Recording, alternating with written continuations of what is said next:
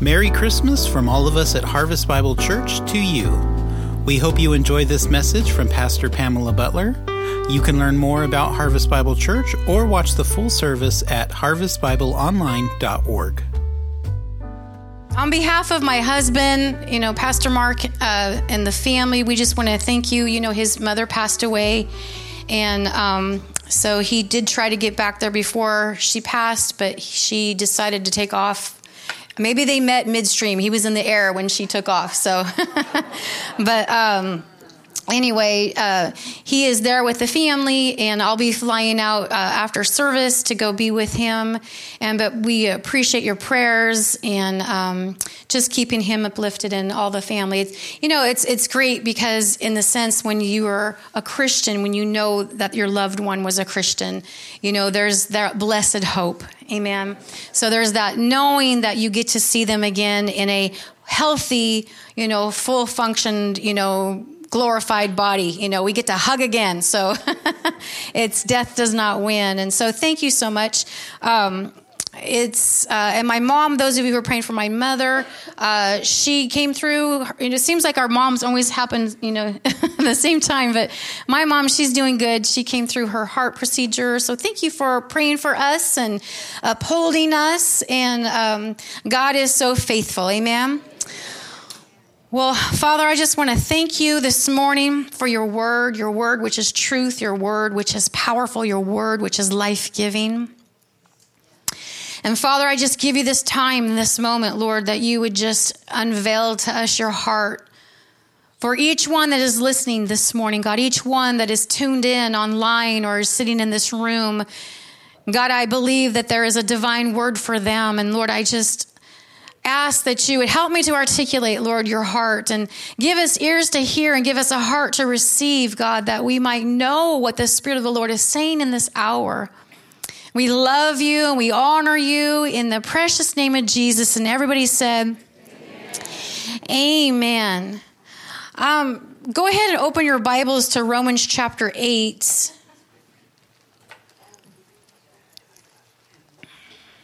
Romans chapter 8. And sorry about Starry Night. I'm the collector. He's the builder, and he had to leave early, so he didn't get to build anything. So I know Miss Vicky was saying we need to duplicate ourselves, and she's right. Y'all should have been able to do it without us. So we're slacking on our job, Mark and I. And so, and I almost landed a donkey too. Hey, Mary and Joseph, you're here. I hope you didn't show up yesterday. I didn't have your phone number. Sorry. Mary and Joseph is in the house. They look like Mary and Joseph, right? Maybe y'all should stand up here during my message. But at any rate, we will do it again. Amen. That's one of my most favorite events is Starry Night. So maybe we'll do it, in January. The birth of Christ is something we always should celebrate. Amen. Well, I'm going to be speaking on a message called O Night Divine.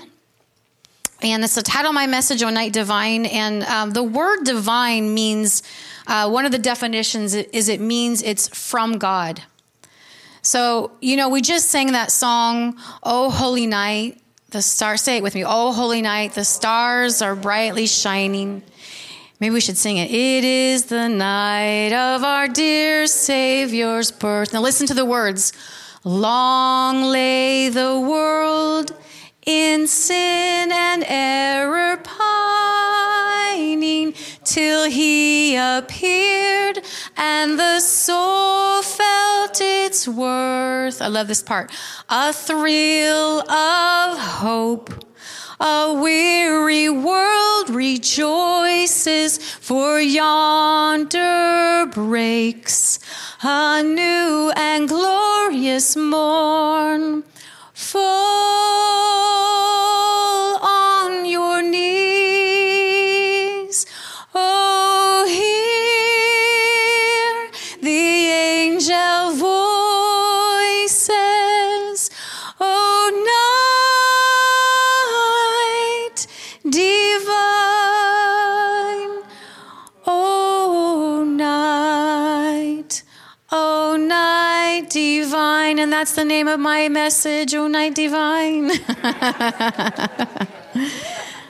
These words, this song was written, way back. I want to say in the 1800s, but I'm not positive. I know Joy to the World was, but sometimes there was a lot of depth in the early songs, in the hymns that we have. And sometimes our newer music lacks depth. I mean, it can be very shallow. Sha-la-la-la-la-la-la-la-la, hallelujah. Actually, I think that was the Partridge Family or something that sang that one. But that's appropriate. Partridge in a pear tree. Here we go. Okay. But there was such depth, and I love these words because it says, long lay the world in sin and error pining till he appeared, and this part, and the soul felt its worth. Before Jesus came, the soul felt no worth. Because a curse was released upon the earth, the soul was held in shame. The soul of man was held in pain and sorrow. It was held in fear and torment. The soul was held in bondage. It was held captive. It was without meaning. It was without purpose. It was violent. Hearts were violent. It was without control. Death and decay were ruling and reigning. And one of the biggest words that we can see if you cross-reference is the word darkness, is that the soul remained in darkness. And that word darkness refers to the curse. It refers to spiritual death, because to have spiritual death, it means that you have gone into darkness. And so every one of you in this room was born into spiritual darkness. And because of Jesus, and this is what I want to talk about, that oh night divine, oh night. And if you could have a different perspective of what God's intention was when he sent Jesus, his intention was that the soul might feel its worth. Why? Because he created man in his image.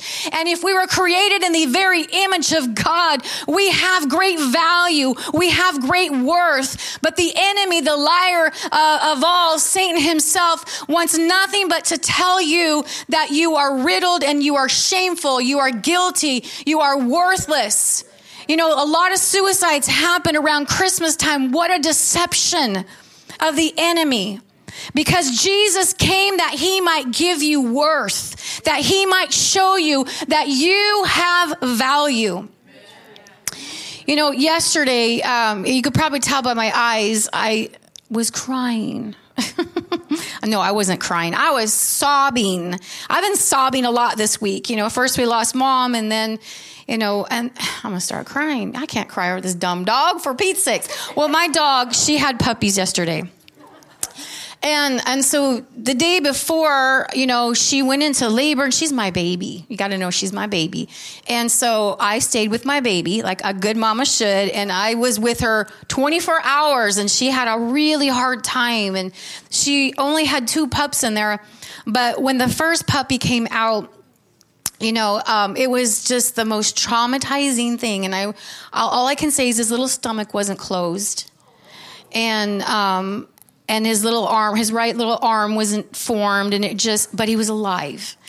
And make you all cry with me. See, you all can cry with me. I was sobbing. My poor husband's on the phone trying to console me.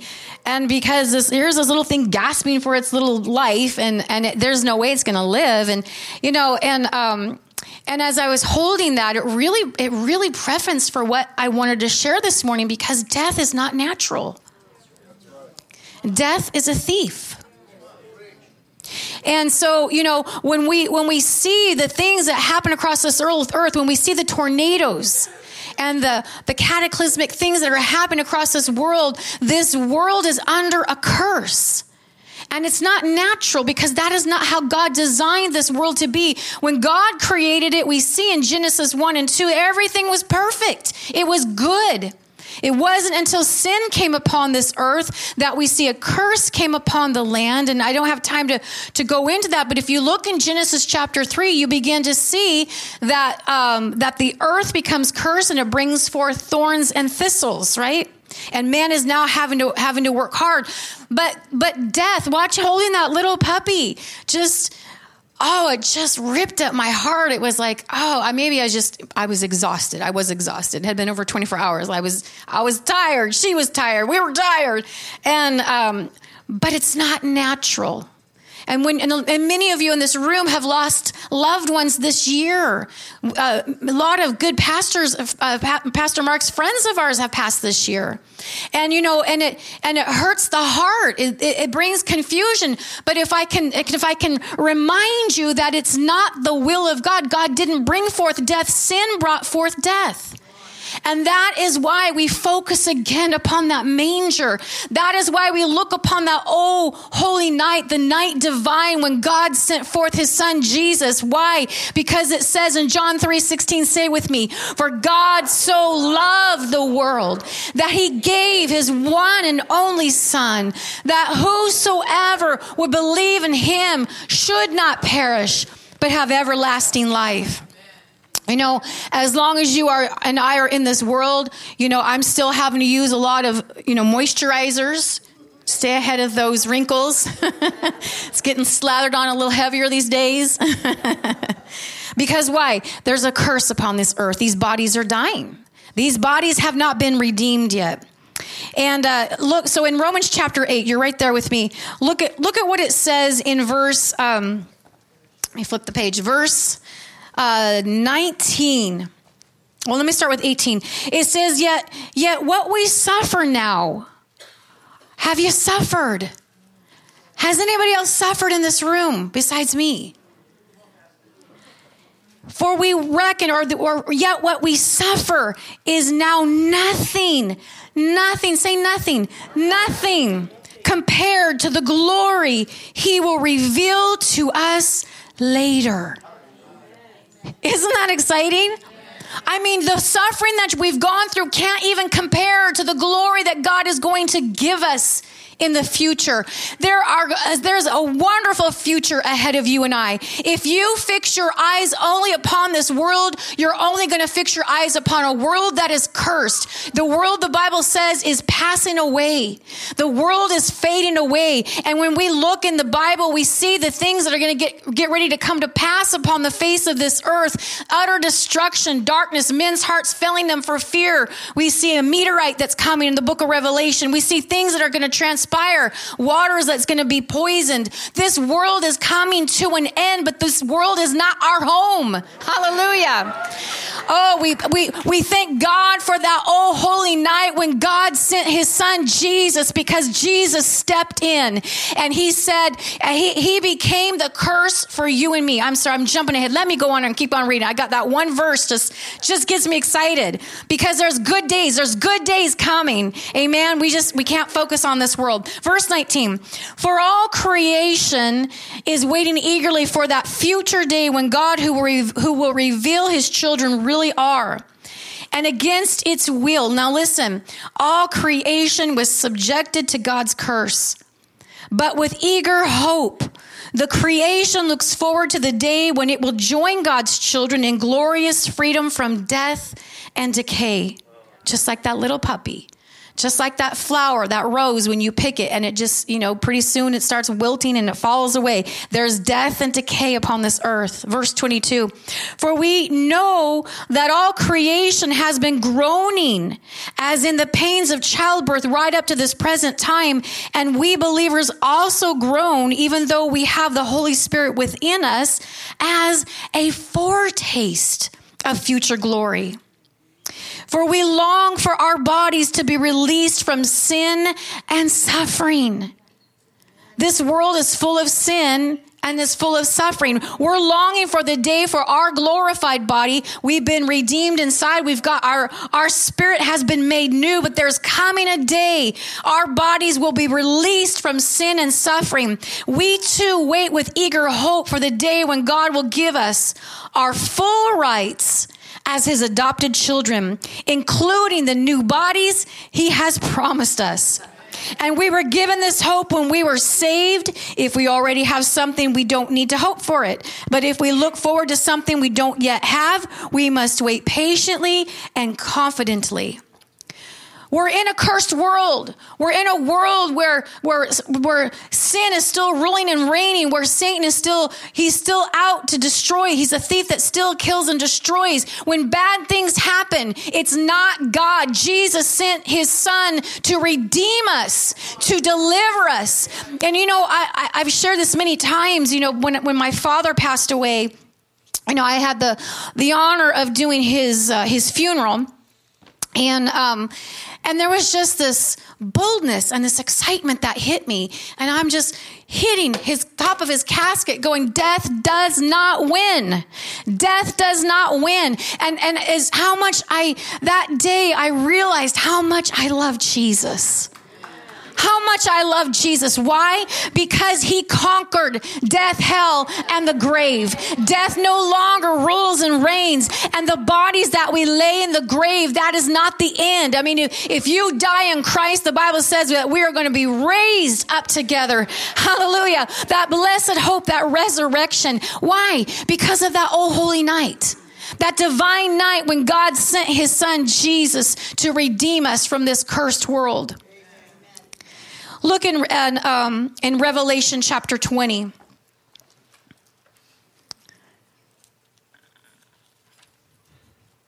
Revelation chapter 20. It says this, verse 14. This is the future that's coming. How many have lost somebody just this year in death? Did death feel good? Was death painful? Did it rip your heart out? Yeah. Death has a future. Are you ready for this? Then death and the grave were thrown into the lake of fire. Praise the Lord. There's no more death. And so then if you go in the next chapter 21, it says, look at this, verse 1. Then I saw a new heaven and a new earth. And the old heaven and the old earth had disappeared, and the sea was also gone. And I saw the holy city, the new Jerusalem, coming down from God out of heaven, like a bride beautifully dressed for her husband. And I heard a loud shout from the throne saying, look, God's home is now among his people, and he will live with them, and they will be his people, for God himself will be with them. And look at this. He will wipe every tear from their eyes. And there will be no more death or sorrow or crying or pain, for all these things are gone forever. Come on, I want to say that again. Come on, we need to shout on this. And all these things will be gone forever. Hallelujah. Because of Jesus, our Redeemer. Now, I talk about, go ahead and turn to Isaiah chapter 8. I talk about how this world is in a curse, and it still is. And the Bible had prophesied about the coming of Jesus, this Messiah. And I want to kind of describe to you just a little more about what that darkness feels like and looks like, because every one of us have been touched by that. And it really describes that, and I want to read these portions here because it really describes what spiritual darkness is. And as we read this, I want you to begin to think about the world we're living in today. That the Bible says it's going to get darker. And how many can testify, my Lord, the world is getting darker. And it's not talking about the natural light, but we're talking about a spiritual darkness. So in Isaiah chapter 8, let's begin reading with verse 19. He says, someone may say to you, let's ask the mediums and those who consult the spirits of the dead. And with their whisperings and mutterings, they will tell us what to do. But shouldn't people ask God for guidance? Should the living seek guidance from the dead? Look to God's instructions and teachings. People who contradict his word are completely in the dark, and they will go from one place to another, weary and hungry. And because they are hungry, they will rage and curse their king and their God. And they will look up to heaven and down at the earth. But wherever they look, there will be trouble and anguish and dark despair, and they will be thrown out into the darkness. Now, words. I love words. I'm a word girl, but I love words too. And there's a lot of description in this. Listen to what it says. There's in this, what we just read, there's a sense that when I am spiritually dark, meaning that I am without Christ, that I am without God in my life. And the world is out there walking in this darkness. It says, first of all, they have a sense of being lost. They're looking for guidance. They need direction. It says they're weary, they're hungry, they're full of rage. They experience trouble and anguish, deep despair and darkness. Now, the Bible has a lot to say, and I don't have time to go over all these, but I want to pull some of these, and I'm just going to read them to you really quick.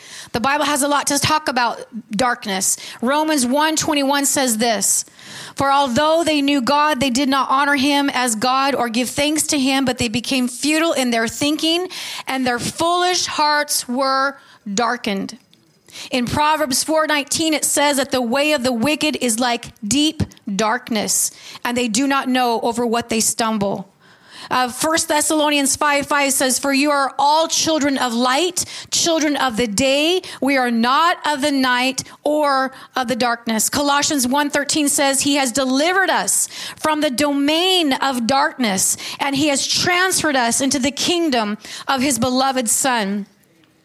It says in John 2, verse 8 through 11, that darkness is passing away and the true light is already shining. For whoever says he's in the light but hates his brother is still in darkness. And whoever loves his brother abides in the light, and in him there's no cause for stumbling. But whoever hates his brother is in the darkness and walks in darkness and does not know where he's going because the darkness has blinded his eyes. 2 Corinthians 6:14 says, "Do not be unequally yoked with unbelievers. For what partnership has righteousness with lawlessness, or what fellowship has light with darkness?" Romans 13:12 says, "Let us cast off the works of darkness and put on the armor of light." Ephesians 6:12, you probably all could quote this one. "For we do not wrestle against flesh and blood, but against rulers, against the authorities, against the cosmic powers over this present darkness, against the spiritual forces of evil in the heavenly places." And lastly, Acts 26:18 says, "To open their eyes so that they may turn from darkness to light and from the power of Satan to God, that they may receive forgiveness of sins and a place among those who are sanctified by faith in me." I mean, I could go on and on. I mean, the Bible is full of the reference of darkness, that those who are followers of God, followers of the Lord Jesus Christ, when he has come in and become their Lord and Savior, that light has come in.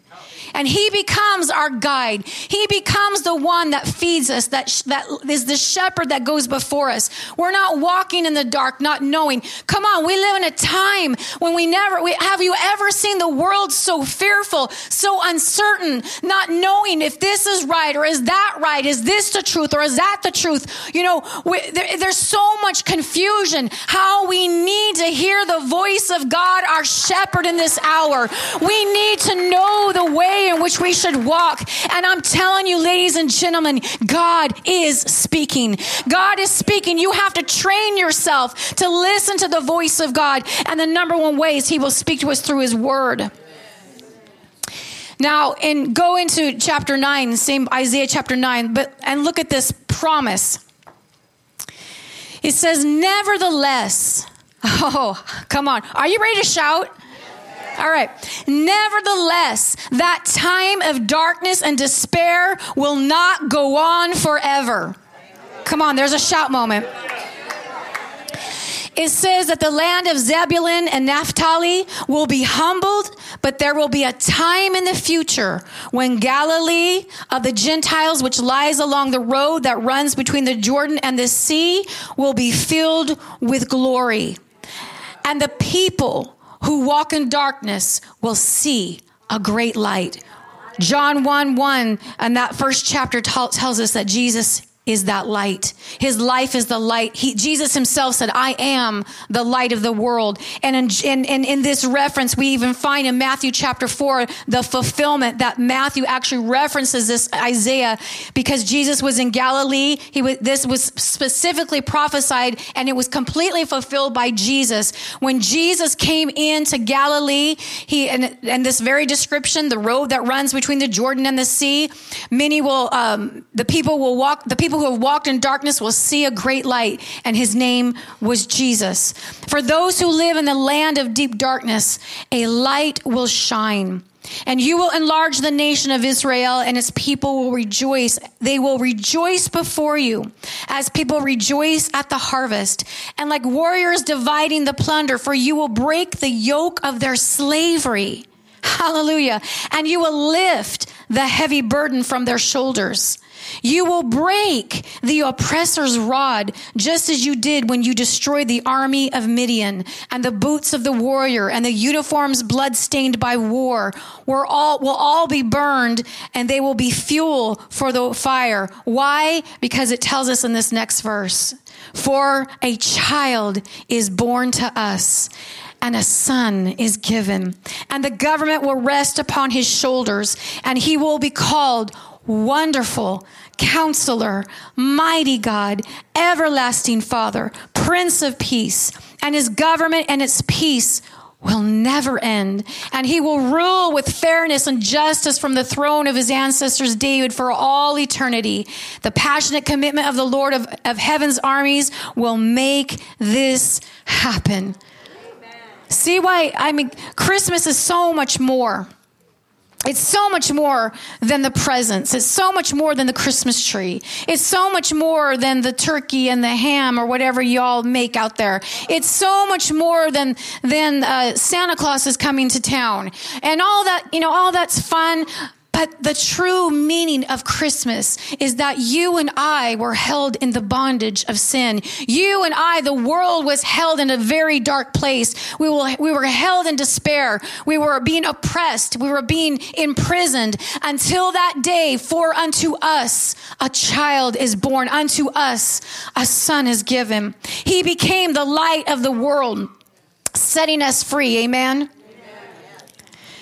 So, the enemy, I quoted that one song, Oh Holy Night, right? It said, until the soul felt its worth.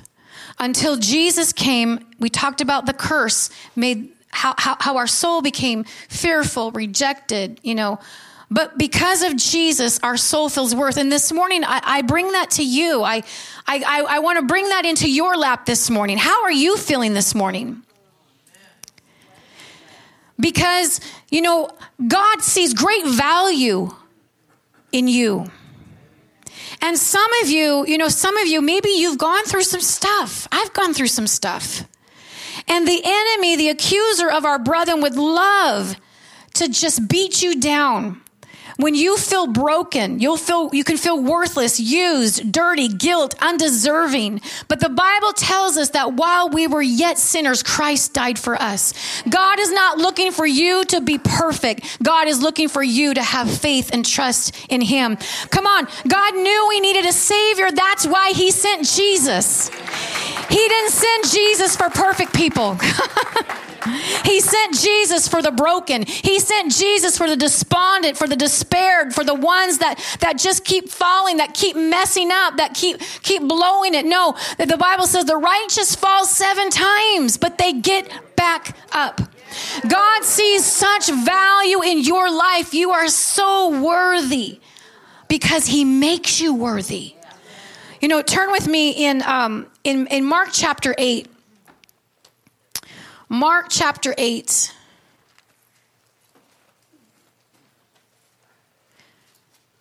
I want you to know how precious you are, how valuable you are. Matter of fact, how unique you are. That's why there's just no room for jealousy. There's no room for intimidation.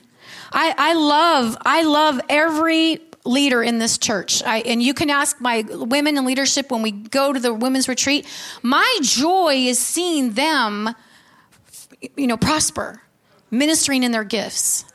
That makes me happy to see their crowns on their head, their ministries thriving, and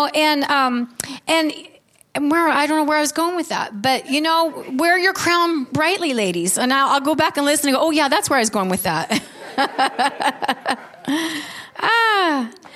Amen. Mark chapter 8. We'll pick up there. All right. Mark chapter 8, verse 37. Actually, let's start with verse. Let's go up to 34. Okay. Then calling the crowd to join his disciples, Jesus said, if any of you wants to be my follower, you must turn from your selfish ways, take up your cross, and follow me. If you try to hang on to your life, you will lose it.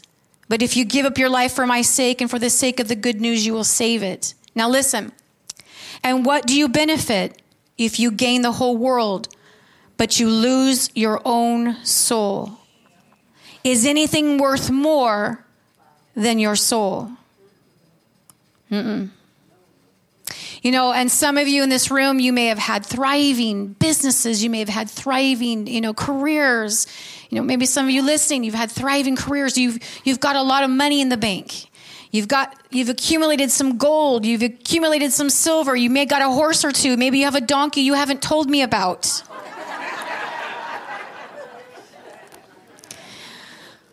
But none of this is going to go with you when you die. Only one thing is going to go with you, and it's your soul. And what you did with that soul. That's why Jesus said, what do you benefit if you've gained the whole world? And, we see, the world around us is, and it's so easy to get caught up in the rat race thinking, I need this and I need this. This will make me happy. No, this will make me happy. How many ladies bought an exercise machine?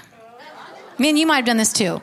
And you just knew that exercise machine was going to make you happy because it was going to make you look like, Miss America. But pretty soon it became a pantyhose dryer. You just hung your pantyhose on there to dry. I say that because that's exactly what happened. You think if you have that car, this car's going to make me happy. And then after you drive it for a while and, it just becomes a car. You have a career that, you work and you invest in time and education. And if I get this career, this will make me happy. And in that career, you realize I still feel empty. Something is still missing in my life. Because that goes back up to what Jesus is saying, that, true life comes from being a follower of Jesus Christ. He is the light of life. He's the one that gives us purpose. Is anything, and I put that out to you, is anything worth more than your soul? Is any relationship worth more than your soul? Is any career, is any purchase, anything more valuable than who you are? Because when you die, it's your soul it's you that's going to stand before God and have to give an account of how you lived your life upon this earth. But thank God, you and I, we were without hope.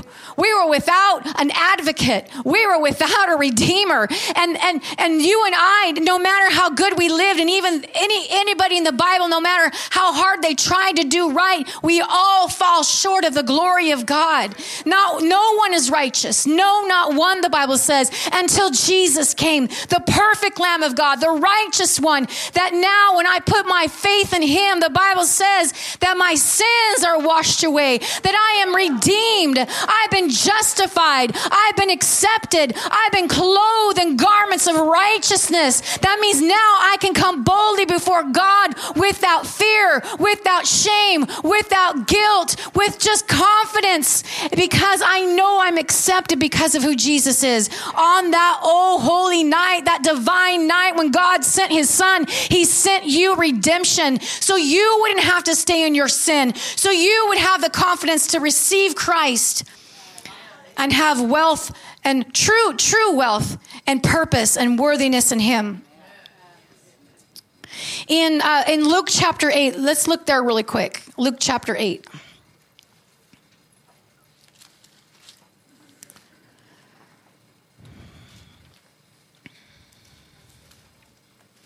I love about Jesus because Jesus saw worthiness in people. And I try to be that way. I'm not perfect. But when I interact with you, I hope that you know that you're worthy of my attention. You're worthy of my time. I value you. I love you. You know, Pastor Mark and I both, we are investing our whole lives into you. And the thing I love about Jesus is that Jesus, he touched the unworthyable. I don't think that's a word. The unworthy.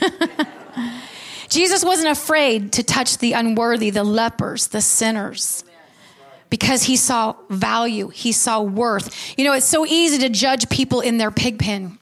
Come on. It's so easy to judge people in their stink pot. You know, I hate pornography. I hate it with a passion because as a mama, I see a daughter. I see somebody's little girl that's being just disgraced. And so, you know, and Satan loves to take the things that are God's intended to be beautiful, and he loves to twist it and warp it. But I love it about Jesus, that Jesus, it doesn't matter where you are. It doesn't matter what you've done. God doesn't judge you according to your filth. He will judge you what you do with Jesus. It's what you choose to do with Jesus. What you choose to do with this, oh, holy night when God sent forth his son. This day, this is the thing that you have to make that choice and that decision. What will I do with this man, Jesus? This provision that he threw out a lifesaver to you, and you can say, I'll just float in the water. Well, you're going to start sinking pretty soon. And, you know, we need to grab on, amen, grab on to the salvation that God has provided for you and I. But Jesus wasn't afraid to touch the people that everyone else would call unworthy. He loved them. And he showed his love to them. He shared his heart with them. But in this chapter, Luke chapter 8, let's look at verse. Luke chapter 8. Luke chapter 8. I'm thinking that's not it. But my husband's not here to help me. Help. If you're watching, help. All right, hold on. Luke chapter 8, verse 36. I just don't think that's it. No, okay. All right, it's the story, and you all can help me. I'm sure it's in front of my notes here, and I'm just not seeing it correctly. But do you remember the parable? Jesus told the parable. I'll just kind of flip through here and look for it. The parable of the field. That Jesus says that there was a field, and a man was in this field, and he found a great treasure, right? And it says that the man went and sold all that he had so that he could go back and purchase the land. Now, he wasn't after the land, he was after the treasure. And I know we've heard a lot about what the treasure can be, and a lot of us heard that it's the kingdom of God. It's you know, it's who God is. But let me just give you this thought process. What if the field is the world and the treasure is you, and Jesus is the man that came into the field and found a great treasure? And so he went and sold everything that he had. What did Jesus had? His life. He shed his very life. He died upon a cross. He gave everything that he could so that he could come back and redeem this property, come back and buy this property, not because he wanted the world, not because he wanted that field, but because he wanted the treasure. And that's who you are. Everyone say, I am a treasure. God treasures you. He came into this world not just because he wanted the world, but because he wants you. He's pursuing you. Matter of fact, you listening to this very message this morning is the very heart of God pursuing you. And some of you, if you've been running from God, if you've been not really committing to him, God's voice is crying out to you this morning to come home. You, if you backslidden, come on, it's time to come home. He's given everything. And there's so much that I would even love to go into if you could understand the worth and the value of Jesus and the worth and the value of his blood, you would know how valuable his love towards you is. Because if his blood is so valuable, and we know it to be, and he shed that blood for you, that makes you equivalent to the price that he paid. That means that because he gave his life, he paid this price for me, that makes me have that value. That's how much he paid for me.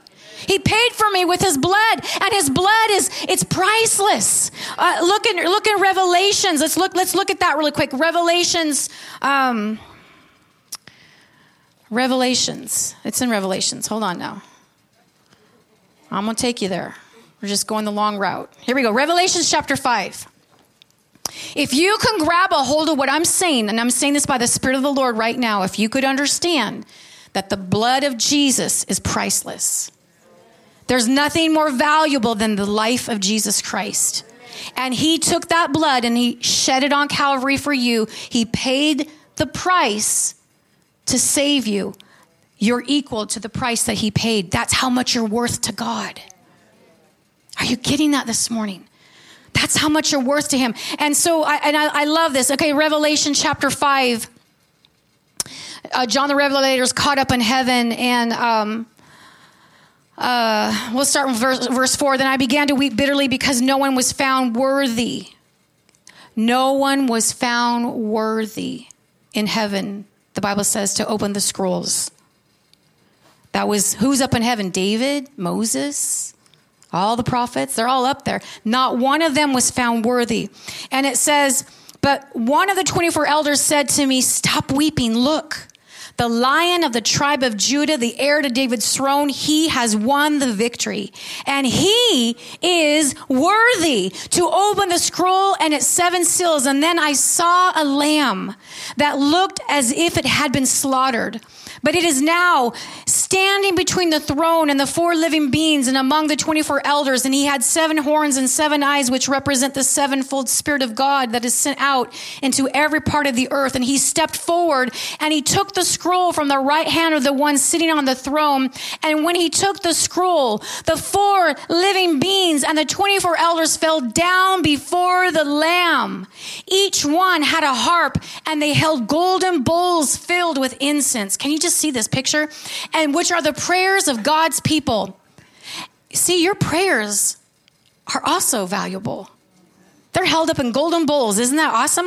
And it says, and they sang a new song with these words. And here's what he said. They sang, you are worthy to take the scroll and to break its seals and to open it. For you were slaughtered, and your blood has ransomed people for God from every tribe and language, people and nation. And you have caused them to become a kingdom of priests for our God, and they will rule and reign on the earth. And then I looked again, and I heard the voices of thousands and millions of angels around the throne and the living beings and the elders, and they sang in a mighty chorus, worthy is the Lamb who was slain to receive power and riches and wisdom and strength and honor and glory and blessing. Here we see all the hosts of heaven is saying, worthy is that Lamb.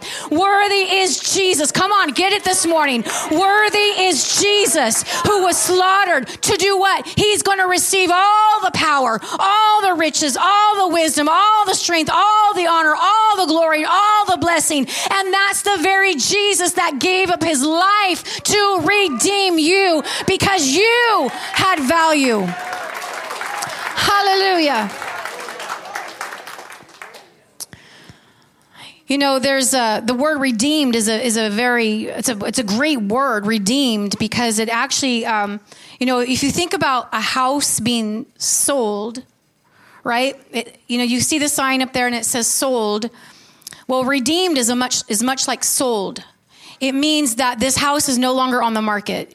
You can't make a bid.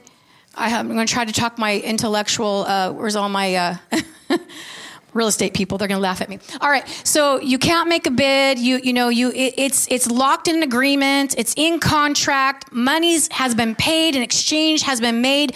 Nothing can make any kind of attempt to take it. It's done. It's a done deal. That's redemption. That's being redeemed.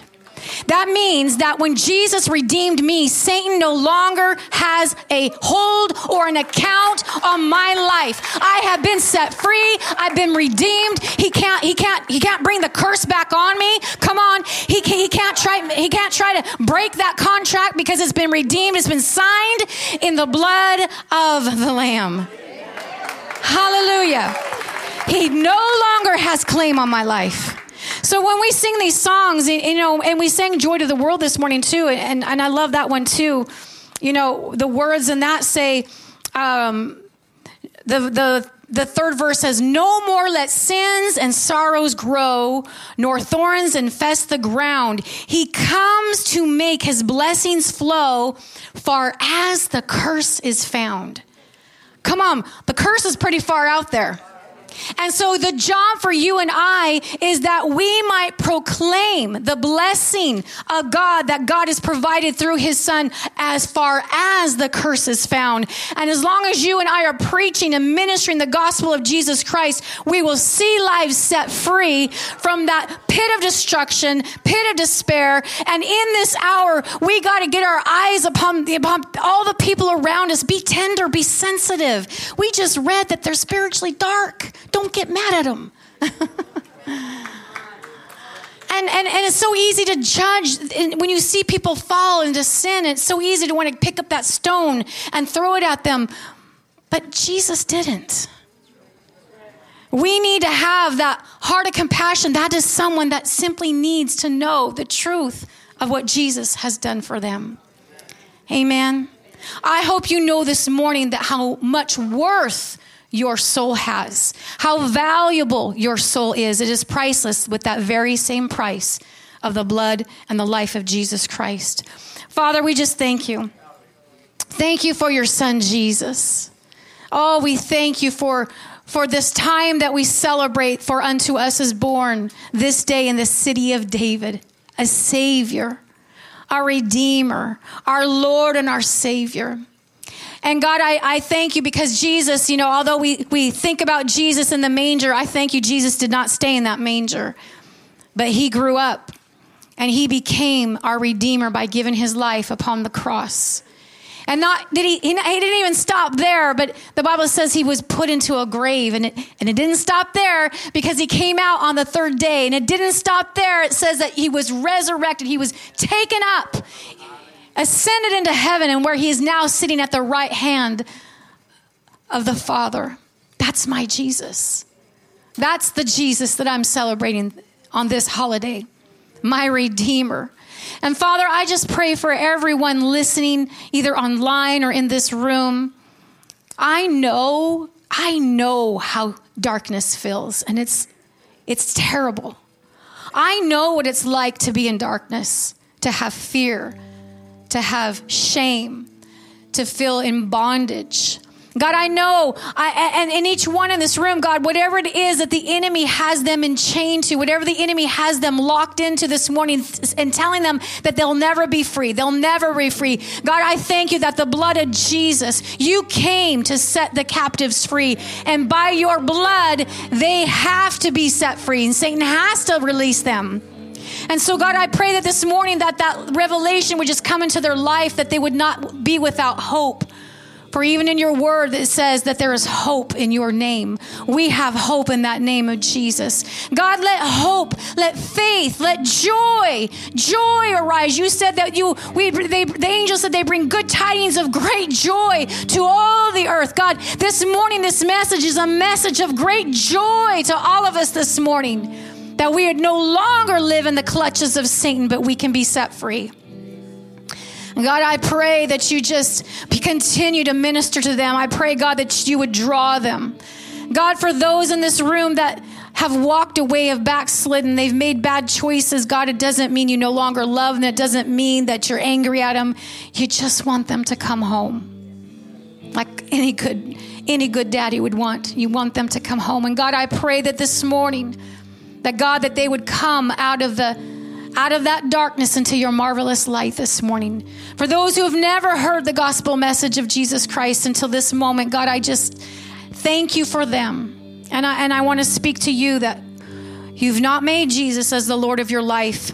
You know, Christmas is nothing. Christmas is not about packages. It's, you know, the whole story of the Grinch. It's a great story because the Grinch learned that it wasn't about the packages and the bulbs and the trees, that there must be more. Well, he doesn't get to the Jesus part of it, but I'm going to give you the Jesus part of it. There's so much more than that.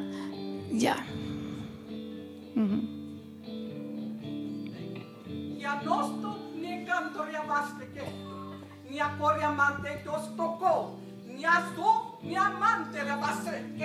Noriato mezzattorella, non una manottoria massa, non siontore vecche, noria masotte rimane toste che delle, noria canto, nia sotto ramacanto vecche, no siote, siatepe, rosoria catore, non nia cotoria capacete, soria coto, nia sotte riamahate. For I say unto thee, children, I am coming soon. I need you to work for me. I need you to do for me. For such a time as this, I have called you. For you are here and you're being trained. Oh, keep your eyes on me, children. Because I have told you before. Yes, I am starting a new thing. Yes, I will do what I said I would do. Keep your eyes on me, children. Speak to those, like my servant has told you. Speak to those that are lonely. Speak to those that you see in the streets. Speak to those wherever you see. All right, I am coming soon. I am coming soon. Sooner than you think.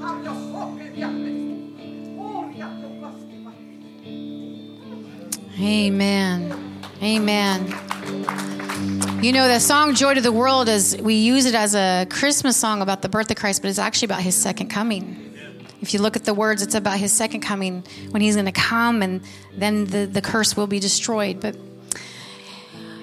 amen. If you don't know Jesus this morning, could we all just stand to our feet? And I'm going to have us all say this prayer.